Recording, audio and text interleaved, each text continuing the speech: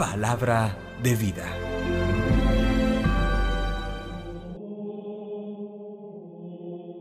Del libro de los Hechos de los Apóstoles, capítulo 9, versículos 26 al 31. En aquellos días, llegado Pablo a Jerusalén, trataba de juntarse con los discípulos, pero todos le tenían miedo, porque no se fiaban de que fuera realmente discípulo. Entonces Bernabé se lo presentó a los apóstoles. Saulo les contó cómo había visto al Señor en el camino, lo que le había dicho y cómo en Damasco había predicado públicamente el nombre de Jesús. Saulo se quedó con ellos y se movía libremente en Jerusalén, predicando públicamente el nombre del Señor. Hablaba y discutía también con los judíos de lengua griega, que se propusieron suprimirlo. Al enterarse los hermanos, lo bajaron a Cesarea y lo enviaron a Tarso. La iglesia gozaba de paz en toda Judea, Galilea y Samaria. Se iba construyendo y progresaba en la fidelidad al Señor y se multiplicaba, animada por el Espíritu Santo. Palabra de Dios. Te alabamos, Señor. Salmo 22. El Señor es mi alabanza en la gran asamblea. Cumpliré mis votos delante de sus fieles. Los desvalidos comerán hasta saciarse. Alabarán al Señor los que lo buscan. Viva su corazón por siempre. El Señor es mi alabanza en la gran asamblea. Lo recordarán y volverán al Señor hasta de los confines del orbe. En su presencia se postrarán las familias de los pueblos. Ante Él se postrarán las cenizas de la tumba.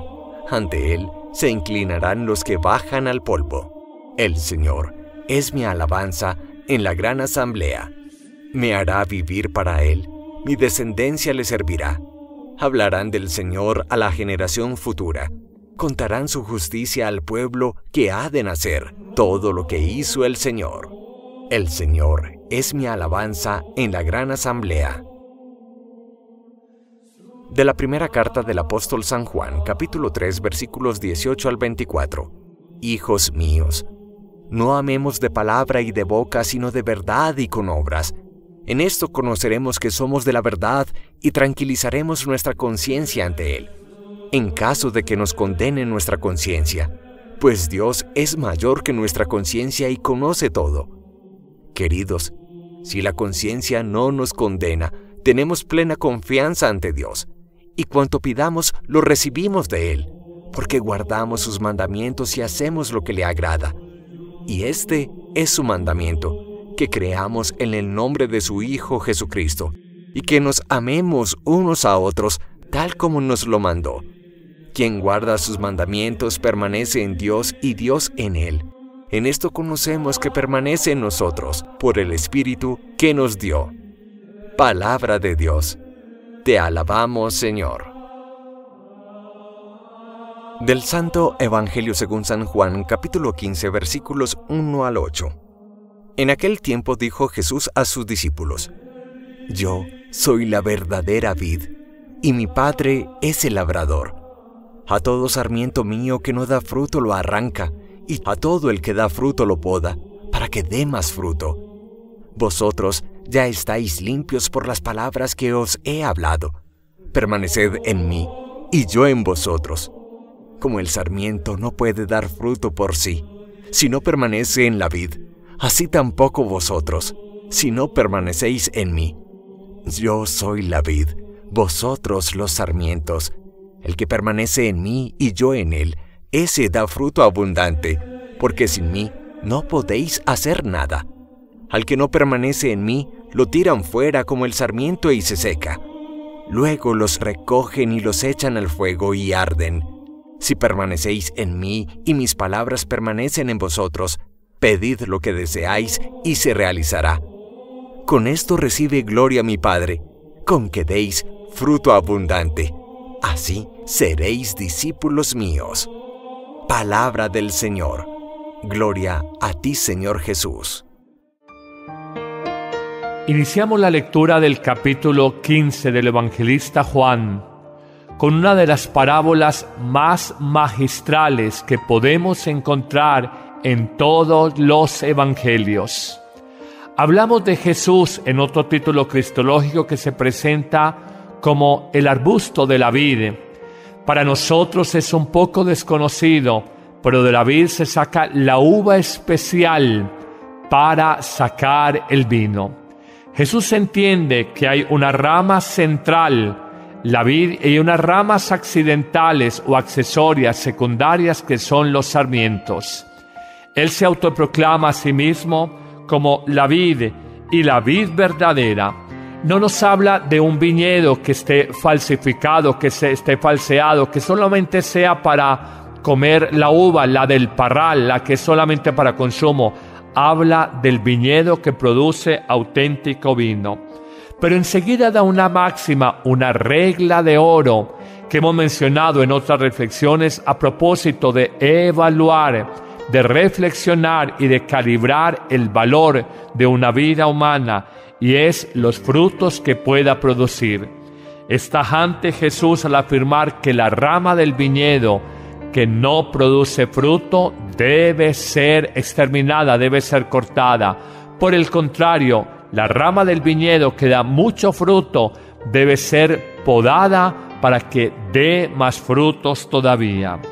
Pero la parábola avanza en una reflexión todavía más interesante y hace esta afirmación categórica: como el sarmiento no puede dar fruto por sí mismo si no permanece unido como al tronco del arbusto de la vid, así tampoco ustedes pueden dar fruto por sí mismos si no permanecen en mí. Ese tema me parece a mí en lo personal bellísimo. Cómo permanecer en el amor de Dios. Iniciar en la tarea de conocer el Evangelio, iniciar en la tarea de alimentar la fe cristiana, iniciar en la tarea de la conversión del corazón es relativamente de muchas personas, pero perseverar y permanecer en el amor de Dios es fundamentalmente una tarea de profunda comunión y unidad, como la rama al tronco del árbol, como el cristiano a la savia vital que nos comunica Cristo a través de ese cuerpo vivo que es la iglesia misma. Yo no puedo encontrar una expresión más plástica, más gráfica de la urgencia, de la necesidad de estar en profunda comunión con el Señor. Si nosotros no estamos unidos a Él, como la rama de un árbol está unida al tronco central de ese árbol.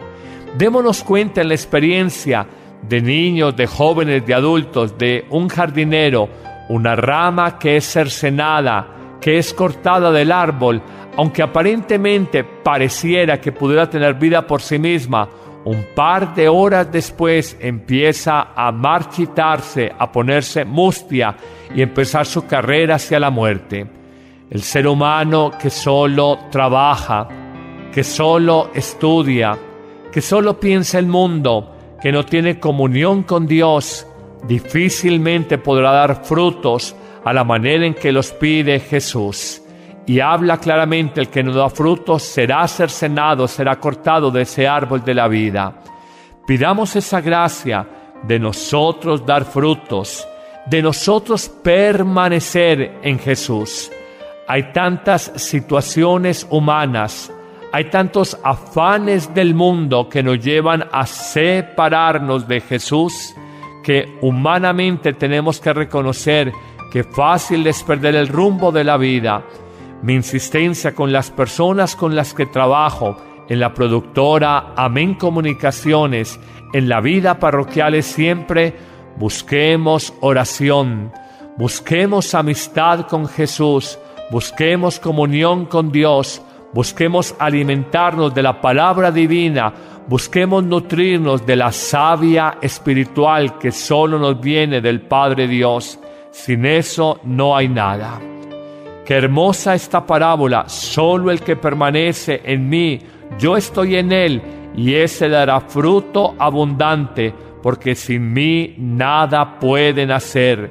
Sin la gracia de Dios es infecundo, es infructuoso, es estéril cualquier empeño o esfuerzo humano. Qué difícil entender una verdad tan simple en la época, en la mentalidad de la eficacia, en la época, en la mentalidad del yo soy todo, yo lo puedo todo. Jesús nos dice, sin mí nada pueden hacer. No hay frutos ni reales ni abundantes si no están unidos a mí. Pero termina magistralmente esta parábola haciendo una afirmación.